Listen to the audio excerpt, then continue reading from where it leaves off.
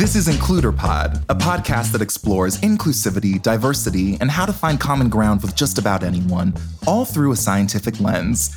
I'm your host, Jeffrey Boyer Chapman. I'm an actor, podcaster, model, and guest judge on the hit TV series RuPaul's Drag Race. As a Black queer man, I know firsthand that with deep inclusion and acceptance from others, I can show up not only as my best self, but as my whole self. Creating a safe space is the foundation of authenticity, and everyone is welcome here. Welcome to the IncluderPod.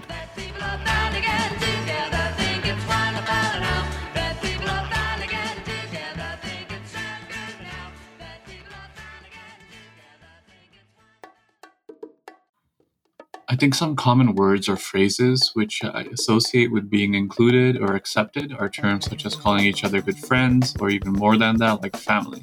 Connection, safe, and comfortable.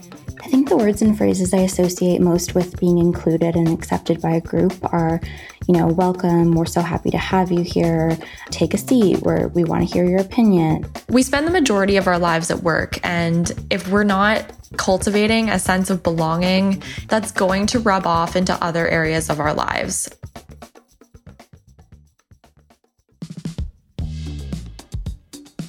We've all heard the old adage, sticks and stones may break my bones, but words will never hurt me. But what happens when words do hurt? And what if the language we use has more power over our thoughts, feelings, and daily interactions than we thought? In today's episode, we'll be exploring the relationship between language and inclusion, and the ways verbal and nonverbal communication can affect us. I'll be sitting down with Celeste Headlee, an award-winning journalist, professional speaker, and the author of 3 books, including We Need to Talk, How to Have Conversations That Matter, and the upcoming Speaking of Race, Why Everybody Needs to Talk About Racism and How to Do It. Celeste is an expert in conversation, human nature, reclaiming common humanity, and finding well-being. Drawing from cutting-edge research in neuro and social science, her aim is to increase our understanding of how we relate to one another and provide insights into how we can work together in beneficial ways in our workplaces, neighborhoods, communities, and homes. I want to kick off this conversation by asking my favorite question on Earth. It's the simplest and most complex question of all. Who are you? I am a journalist and mother and author and party thrower in the neighborhood and dog walker. And that's me. Singer. Yeah, nobody will sing around me. When you're a good singer, no, nobody else sings around you, but yeah. I'm always so curious to know why people pursue the path of professional writing and speaking. Was there a specific event or moment in your life that led you to pursue this path? I didn't pursue it. It pursued me. After my TED Talk went viral, I got a call from an agent asking if I wanted to be a writer and write a book. And I was like, how do you answer that question, right? Yes, absolutely. What were you doing prior to? I've been a journalist for NPR and PBS and PRI for a quarter century. Interesting. So why specifically the lane of conversation, human nature, and inclusion? Because I think it's the crux of how human beings solve problems. And it always has been. Evolutionarily, we didn't survive as a human species because we were stronger. Neanderthal was stronger. They had bigger brains than us. They were more resilient. There were many different human species. We didn't survive because we were smarter even. No, it's because we've been the best communicators and collaborators since Homo sapiens appeared, which means we can do all kinds of complex tasks. It means it doesn't matter if I'm not a good surgeon with steady hands. I have the kind of collaboration skills to be able to tell somebody where it hurts and find the person who's good at that. As I watched the world becoming yet more problematic and more polarized, and what seemed to be the simplest problems becoming unsolvable because people simply shouted in the same room, it brought me back again and again and again to this idea that we're not doing the one thing we do better than any other species here. And that's certainly true when it comes to inclusion in terms of race. I'm a racially nondescript Black Jewish person, And so I have been in these kind of difficult conversations about race my whole life. And so I know for a fact that it is possible to talk about it without arguing or getting mad or defensive. And so, everything in my life and most my career and my personal life brought me back to this topic of communication. I'm so curious to know, in regards to your cultural identification, how has that affected your lived experiences?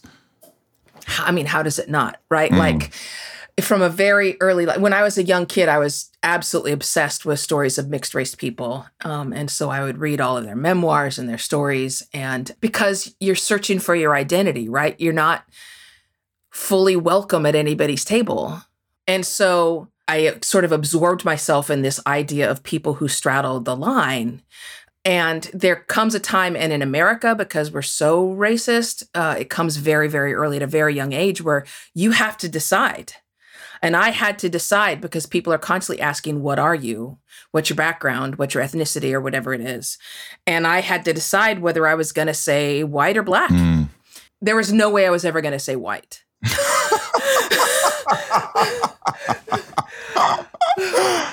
There was no way that was ever going to happen because, my parents, it's not been that far back that we were slaves. And we ended up being raised by Black people because who was going to take the brown babies, right? Yeah. It wasn't going to be the white side of the family.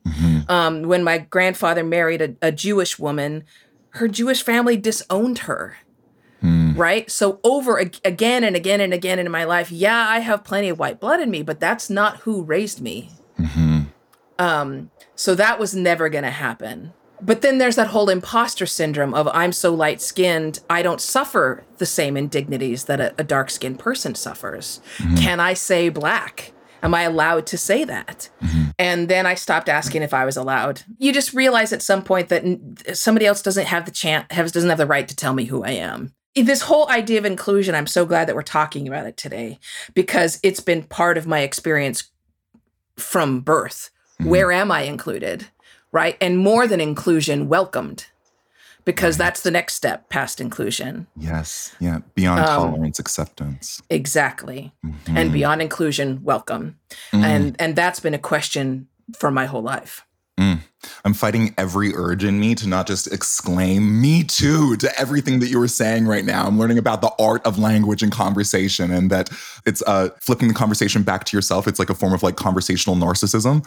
I too discovered myself and my tribe and my lineage through memoir as a biracial person and raised by my white side of the family. I didn't ever have any connection to my Black culture, my Black nature. I was called so many different things. So we're opposite. We're opposite, yeah. And I was called so many different things. I was called Black, I was called mulatto, I was called colored, I was called mixed, I was called biracial. I know we can get into that, girl. High yellow. I was called high yellow. I would call red bone. all of the above. And it's like when language comes to racial identification like that, sometimes it does lead to you either feeling deeply included or excluded. I know that you mentioned the importance and the relationship between language and collaboration, but in your opinion, what's the relationship between language and inclusion, and how does one influence the other, and where do we see these two areas intersecting in our lives? I spent a long time thinking about this. I have a book coming out called Speaking of Race. And this is one of the things I thought about quite a bit because one of the pieces of advice that I give is to let go of the language of racial justice. Like, don't say microaggression if rudeness communicates what you mean. One of the big reasons for that is inclusion. Like, I absolutely am grateful for all of the research and work that goes into critical race theory and race scholarship and creating a vocabulary of words that very specifically describe the particular phenomenon or piece of identity that's so important. But when it comes to conversation, you have to let it all go because it can be so exclusionary.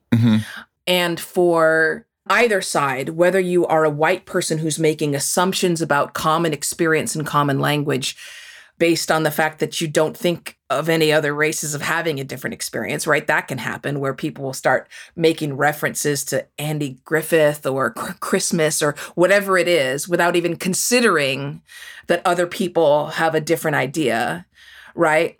Or honestly, whether you are a person of color who is saying things like, well, this is my street identity, and this is my, some of the phrases that we use to accurately describe our experience, but that for people who don't have a lot of history or knowledge, don't understand. And it makes them feel stupid. Part of this comes from my experience as a classical music host on public radio. Because when you are trained to be a classical music host, you're talking about a very in-depth type of knowledge, right? When you're a classical music host, you can't just understand music to a very deep degree. You have to be able to pronounce every single one of those names. You have to know when you say, listen for the bassoon here, you have to know what that sounds like and what that instrument is and all those other things. And you have to have knowledge of these composers' lives. But if you talk that way, the only audience you will attract are people who are as knowledgeable about it as you. They always tell you, don't ever use the phrase, of course, right? That, of course, was Bach's fourth concerto because someone who doesn't know that is going to be like, what? Oh, I'm an idiot, right? And it's the same thing when it comes to race and identity, that you don't ever want to use any version of course. Yeah, that makes perfect sense. And I think that ties directly into the difference in language usage when it comes to generational gaps. So when it comes to generational differences in surrounding language, how can we begin to bridge the gap between ourselves and our parents or grandparents? I actually don't think that's that big of a challenge. I think everybody knows how to do this, but whatever reason, we insist on using terminology that we wouldn't if we were trying to explain to someone how to make a chocolate cake, right? If you had an exchange student and you were trying to explain to them how to use the post office, you know how to do that. This is one of the things that, again, as a journalist, you learn how to do. Because I fail as a journalist if I don't take sometime this very complicated topic and explain it in a way that you can go and tell someone, oh, I heard this story on the radio this morning. This is what it was about. If you can't understand it and take it into that level, then I have failed. And this is one of the things that I've learned from training journalists is everyone actually knows how to do that. If you're standing in front of a kid and trying to explain Juneteenth, you know how to do that. You know how to do it. I guess that leads me to questioning intention versus impact when it comes to language, because I know that, so often with older generations, specifically my grandparents who still use terminology that could be considered offensive to people in my generation, whether it's referring to, Black folk as Negro. How do we begin to make it known that that although their intentions may not be bad, the impact of what they are actually saying and using those words is offensive at this point? How do we begin to even, find the bridge of understanding between where they are and where they need to be? So you always have to make it personal. Always. So you don't say this is offensive to Black people. You say, this hurts my feelings when you say this. And I know you care about me. And would you please, for my sake, would you please not say that? And if they say it again, you say, I know you're not the type of person who likes to hurt my feelings. And so I'm confused about why you keep using that term. But let's stop talking about this because I'm feeling upset. And let's try it another time. Make the assumption that their intentions are not malicious so that it doesn't ratchet up. And this actually comes from marketing. There's an old marketing principle for companies that you can basically divide your audience or your customers into 3 sections, right? 20, 60, and 20.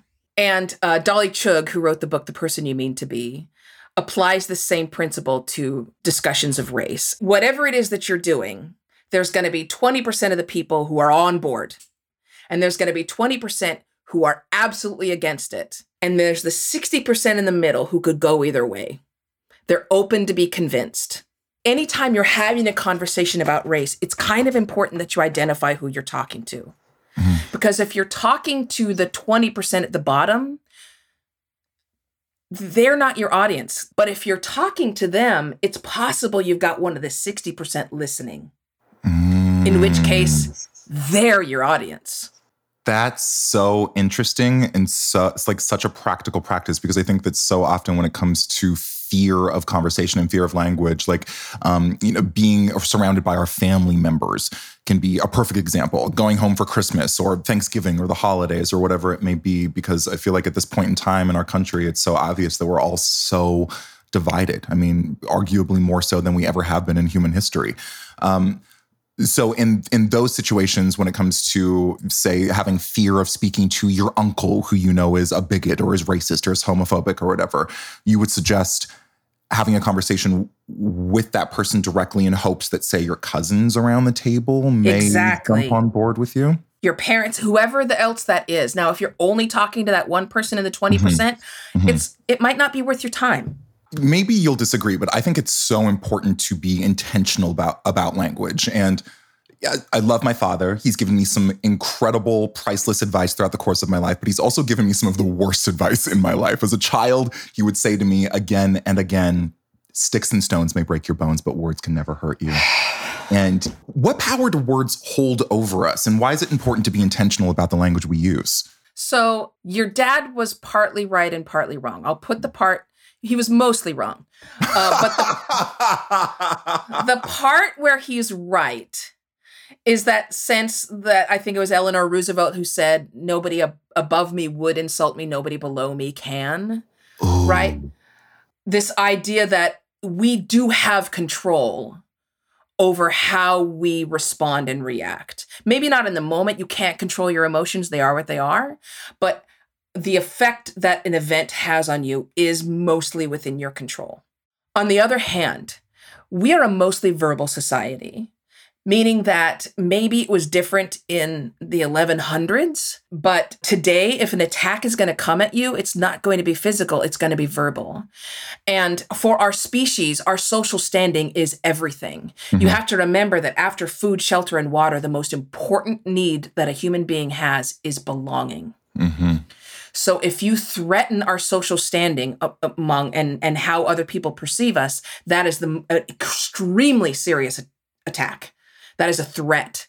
And in fact, when you put fMRIs, put someone in an fMRI, a functional magnetic resonance imaging machine, you see that after a verbal attack, their body and brain go through exactly the same process they would as though they were physically attacked.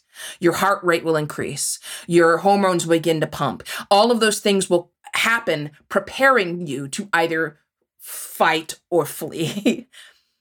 That's from someone insulting you. So this idea that words can never hurt you is quite literally not true. Words matter. To quote another master of language, Maya Angelou, words have power. Words stick to the walls in your house. They, like oil on our skin. Is there a PTSD of language? Can certain words or phrases result in trauma? I mean, absolutely. To say otherwise would be to pretend like microaggressions don't matter. One of the things that I write about in my book is the famous doll test that the Clarks conducted, that study they conducted with children, Black children, and it led to the idea in the Supreme Court decision that separate is not equal. But basically what they did is they presented all of these young Black children with a black doll and a white doll, and they asked them questions. And they would ask these Black kids, okay, which one is the pretty doll? And they'd point to the white doll. Which one is the good doll? And they would point to the white one. And then they'd say, which one most like you? And one, about to use an offensive term, because I'm going to quote this small boy, but they said, which one looks like you? And he pointed to the black one, and he said, that one, that's a nigger like me. So words matter. You think this kid was born thinking he was bad and not pretty? No, that seeps into people's psyches. It becomes the story that he told himself. And so was that kid racist? He absolutely is. He is racist against his own race. And that's what systemic racism does. It's inarguable that words have impact and are important, but how important is context when it comes to language? For example, what you just used when it came to, women being referred to as hun or girl. When we in the queer community use the word queer, or, women call each other sluts. Does the context in which these words are used matter? And how do we navigate this complexity? I mean, context always matters, right? I mean, it's a sad truism that perception is reality. It is both empowering and depressing. It's empowering because we can perceive things differently if we so choose. And let me give you an example. Let's say that you were having trouble with your knees. You're in a lot of pain. It takes you forever to get an appointment with your orthopedist, right? You wait 2.5 months for this appointment. The appointment is coming up. And the day before, you get a call from the office going, I'm sorry, he has to cancel. We'll need to reschedule. The next appointment is available in a couple months, right? And you can imagine how angry that would make you. Now, let's say you've been sitting there stewing on this the whole time. You're pissed off. You've been in pain for another extra 2 months. You go in for your appointment, and the orthopedist says, thank you so much for waiting. The earthquake happened in Haiti, and I rushed down there to help treat. You see how quickly your perception changes, and that anger, which was justified, and the act did not change. It's only your perception. And this is also true not only of people who are racist and exclusionary. We can change their perceptions. And it is also true of people who are dealing with someone else who is maybe not as accepting as we want to be. And frankly, the LGBTQ community is a perfect example because the public views on LGBTQ issues has changed faster than pretty much any other issue ever in history. I mean, congrats. You guys have the special sauce. It's because you're all so fabulous, right? But it's, I'm making a joke, but you know what I'm saying? It's like this is something to study, to see how that was accomplished, why it happened, the views of LGBTQ marriage, the views of acceptance of civil rights changed incredibly quickly once that began. And that is hopeful. It means that context does matter. And when all of it is in alignment, people's minds can be changed. Why is that? Why is it that specifically with the LGBTQ community and the language that has been used around it, why is it that has been the thing that has had that has been blessed to have so much social change in our culture and society? I don't know why we saw that rapid shift for LGBTQ people. And if you have the answer, I am here for it. But I know that what has been occurring over the past, say, 50 years is this political polarization, which is preventing change from happening on other issues, whether it be climate change or race or whatever. The only time minds change is when you get this part of the brain involved, the part of your brain that deals with empathy. So take your right finger and put it at the top of your right ear and move it up just about an inch. Yeah. And move it back just about an inch and a tiny bit down. Okay. So that's where your empathy and your self-control are, essentially, in the outer folds of your gray matter. And that's where change happens. When minds do change, it's because this has been engaged. Now, there's some really exciting research that's been going on to something called neural coupling. And the work began in Princeton, but now it's happening in other places. And essentially what they did in the early experiments is they would hook someone up to an fMRI and they would have them tell a personal story. And then they'd have a whole bunch of people come in and they would listen to this person telling their story, also hooked into fMRIs. And they discovered that when they began listening in an engaged way, right, when they clicked in, the brain waves of both the listener and the speaker began to move in exact sync. Exact sync. And I point this out because there's no reason that should work. Brain waves are electrical impulses inside your brain. They weren't in the same room. It wasn't the same time. This was just a human voice telling a personal story and human ears listening to it. And they created an empathic bond. It cannot be replaced by emojis or GIFs or whatever else it is. Now, we know that when empathy is engaged, that's when you are actually involved in a transformative listening, meaning that you are willing to be changed by what you hear. And that's what makes the difference. Tone does have impact, but words are so impactful in so many ways. Like, I'm so curious to know, how do offensive words and terms become mainstream in society? And what would you say is the threshold for a word to take on an offensive connotation? So a word becomes hurtful when it hurts somebody. It becomes offensive in the broader sense when everybody knows what that meaning is. And I'll give you a really good example of an offensive term that I used and was called out on, which was pattywagon.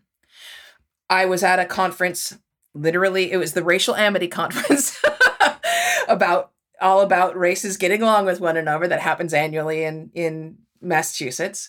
And I used the term pattywagon, and one of the Irish people in the group was like, that's an offensive term. Because at the time, in the 19th century, in the early 20th century, people assumed that those trucks that police officers used to take people to jail, they assumed that both the police officer and the criminal would be Irish. That was the assumption. And because patty was an offensive term for an Irish person, they called those pattywagons. Now, that's not as offensive anymore, but it's only because nobody knows that definition anymore. And by that, I mean, if I were to say pattywwagon in 1910, everyone would have been like, known I was insulting Irish people. Now, nobody's taking that as an offensive term. However, I don't use it anymore because somebody was hurt by it. It still has enough power to make somebody feel excluded. Some terms lose that power because they don't have that shared meaning anymore. How do we teach others who may not be educated on inclusive language without alienating them from the conversation? I mean, this goes back to your intention. Very often when people say to me, when they say things like, I'm told I have a harsh tone, it's almost entirely because they're going through life trying to educate people. Ooh, all right. I hear that. And that's a bad idea. It's a bad idea because you will not be successful. You're not going to educate people. And I know this because there's 2 instances in which conversation has a negative impact on someone's mental and physical well-being. Every instance of conversation is good for you, except A, when it's hostile, and B, when someone's offering you help. Even if you've asked for the help, we don't like it. Expand on that, please. Well, we naturally have a bad reaction to it. We naturally become defensive. And that reaction I was talking about earlier, where you respond to an attack, that's what happens when people offer you help or advice. This is why I tell people all the time, do not give unsolicited advice. And that includes unsolicited education. Instead, what you have to learn to do is do the Sesame Street model, which is educating through engaging. We watch our kids, and you'll realize the TV program is constantly asking the kids questions. Constantly. Wait, what is this? Where is the red crayon, right?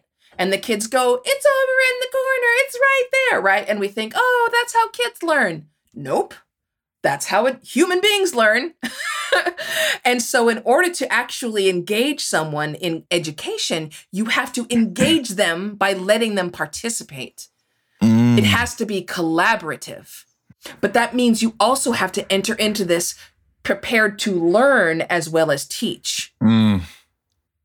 If you are not open to learning anything from that person, keep your mouth shut.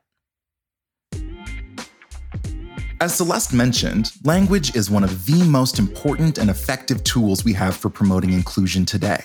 She noted that the reason we've survived so long as a species is because of our ability to communicate and collaborate with one another so effectively. So when it comes to navigating the world of language and inclusion, perhaps it's not as complex as we might have thought. As Celeste suggests, we all know how to communicate in a way that's simple, digestible, and therefore inclusive. It comes down to resisting the urge to use words and phrases that others may not understand, and speaking your mind in a way that's respectful and easy for anyone to grasp. As humans, we have the ability to be clear and concise communicators. It's time to tap into that inherent talent. How can we use language as a tool to promote deep inclusion? Language is, I don't want to say only effective tool we have for inclusion, but it's probably the most important and certainly the most effective. You know, it's funny because whenever I enter into DEI work, which I've been doing a lot lately, interventions, one of the first things I do is have people tell me, what is diversity? What's the difference between diversity, equity, and inclusion? We lump them together all the time, but what do they mean? You can have a diverse staff that doesn't feel included. And that doesn't mean everyone should feel comfortable all the time. It means if they feel discomfort, it shouldn't be because of their identity. Inclusion means all identities are accepted and included in every step of the process, whatever that process may be, right? Anytime you have more than one person, you have a system in human society. And so when you talk about inclusion, that means the system welcomes all of everyone in terms of their identity. It doesn't mean you should feel comfortable bringing your cat to work. Okay. That's not inclusion. Speaking of systems and inclusion, let's flip that around and talk about systems and exclusion, because we've learned in this podcast series how language is often the first step in dehumanization and division, often used irresponsibly, in political arenas. In an era where political correctness and decorum has all but vanished, and hateful language is, and all that comes with it is more prevalent than ever. How do we begin to course correct and get back on a path of mutual respect and kindness towards our fellow human beings? I actually really wish we would get back to the study of rhetoric and the philosophical study of debate. This is a centuries-old study. And when you actually look at debate, there's ethics involved about how you engage with another person in civil discourse. And we've lost ethics completely. We don't even think about ethics when we enter into a conversation. So think about this. Because someone says something that's offensive, is that the same as consent for the conversation about race? I'm not giving an answer. I'm just saying, have we thought about it? Is that implied consent? Because anytime you're having a discussion about racial identity, you need consent. Mm-hmm. So these ethical considerations need to be worked through. How do we define these terms? What does it mean to be racist? Before I use the term racist, what does that mean? Does it mean prejudice plus power? Or does it mean prejudice? Or does it mean bias? Like, what does that mean before I use that term? If we could get back to this sort of establishing frameworks for these things, I think we'd be much better off in the end, and we would be able to have the kind of complicated questions and conversations that we need to have to solve these problems. We are capable of solving incredibly complicated problems, but we need to be able to collaborate. Right.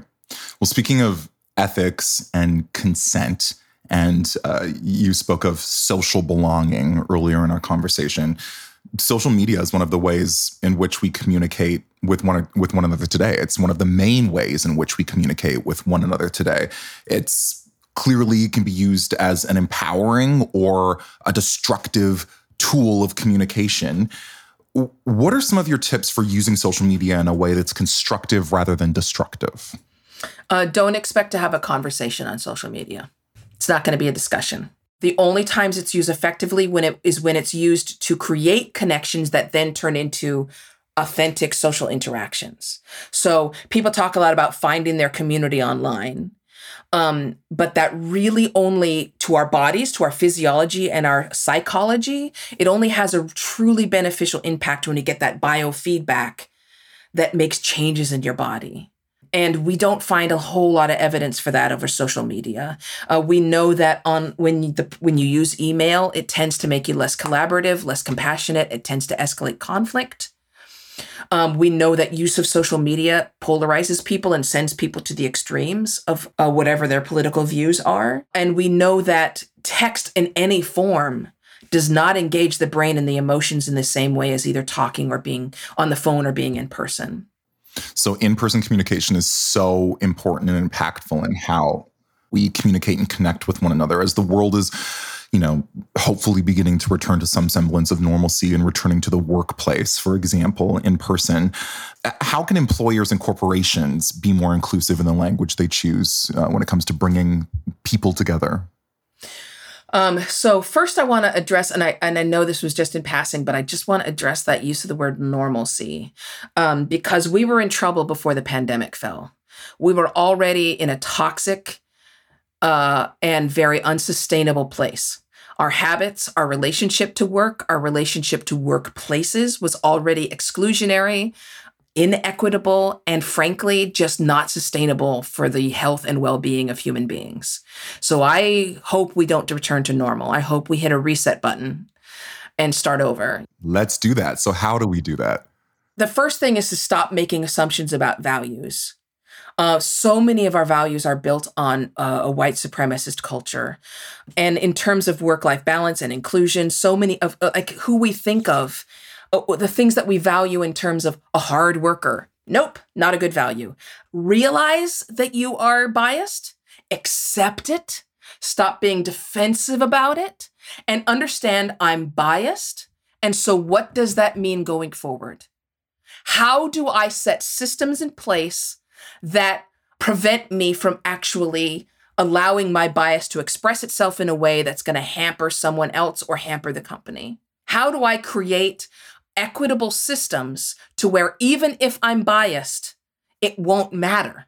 That's how we move forward. We stop worrying about values, because the fact, this is the reason why standard DEI training doesn't work. And in fact, some research shows it's counterproductive. In fact, there's evidence that after the standard DEI training, there's a higher likelihood of actions of discrimination and bias afterwards, right? The reason is because most of this training has been focused on changing people's values. The fact of the matter is that you can't change somebody's values. Remember the 60-20-20? Even for the 60%, it's very hard to touch their values, their core beliefs. You can't change them. But what we do know how to do, what we have a ton of evidence in manipulating, is behavior. We can change behavior. And we do that through a process of incentives and disincentives.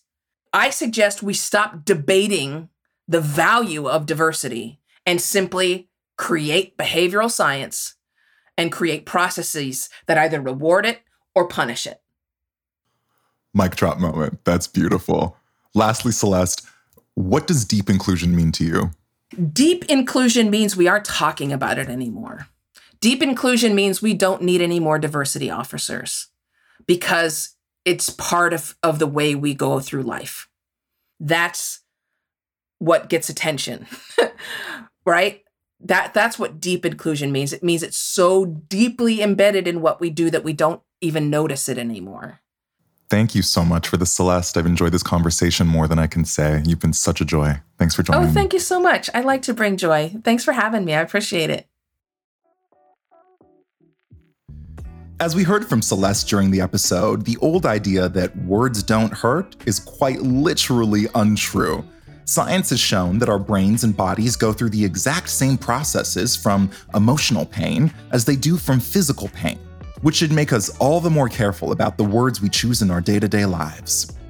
In the fight for a more inclusive, accepting society, one of the greatest tools we have at our disposal is empathy. Celeste's story about neural coupling and storytelling only confirms what many of us already knew. Being vulnerable enough to share your story with others can be a powerful catalyst for change. As we work together to rebuild a stronger, more empathetic society, it's important that we all learn from the past so we can create a better future. Things will never go back to the way they were prior to 2020, and in our books, that's something worth celebrating. By continuing the dialogue around inclusivity, diversity, language, and more, we can find solutions to the challenges we face and move the needle in the right direction. As Celeste says, we'll know we've achieved deep inclusion when we no longer need to talk about it. But until then, the conversation must go on.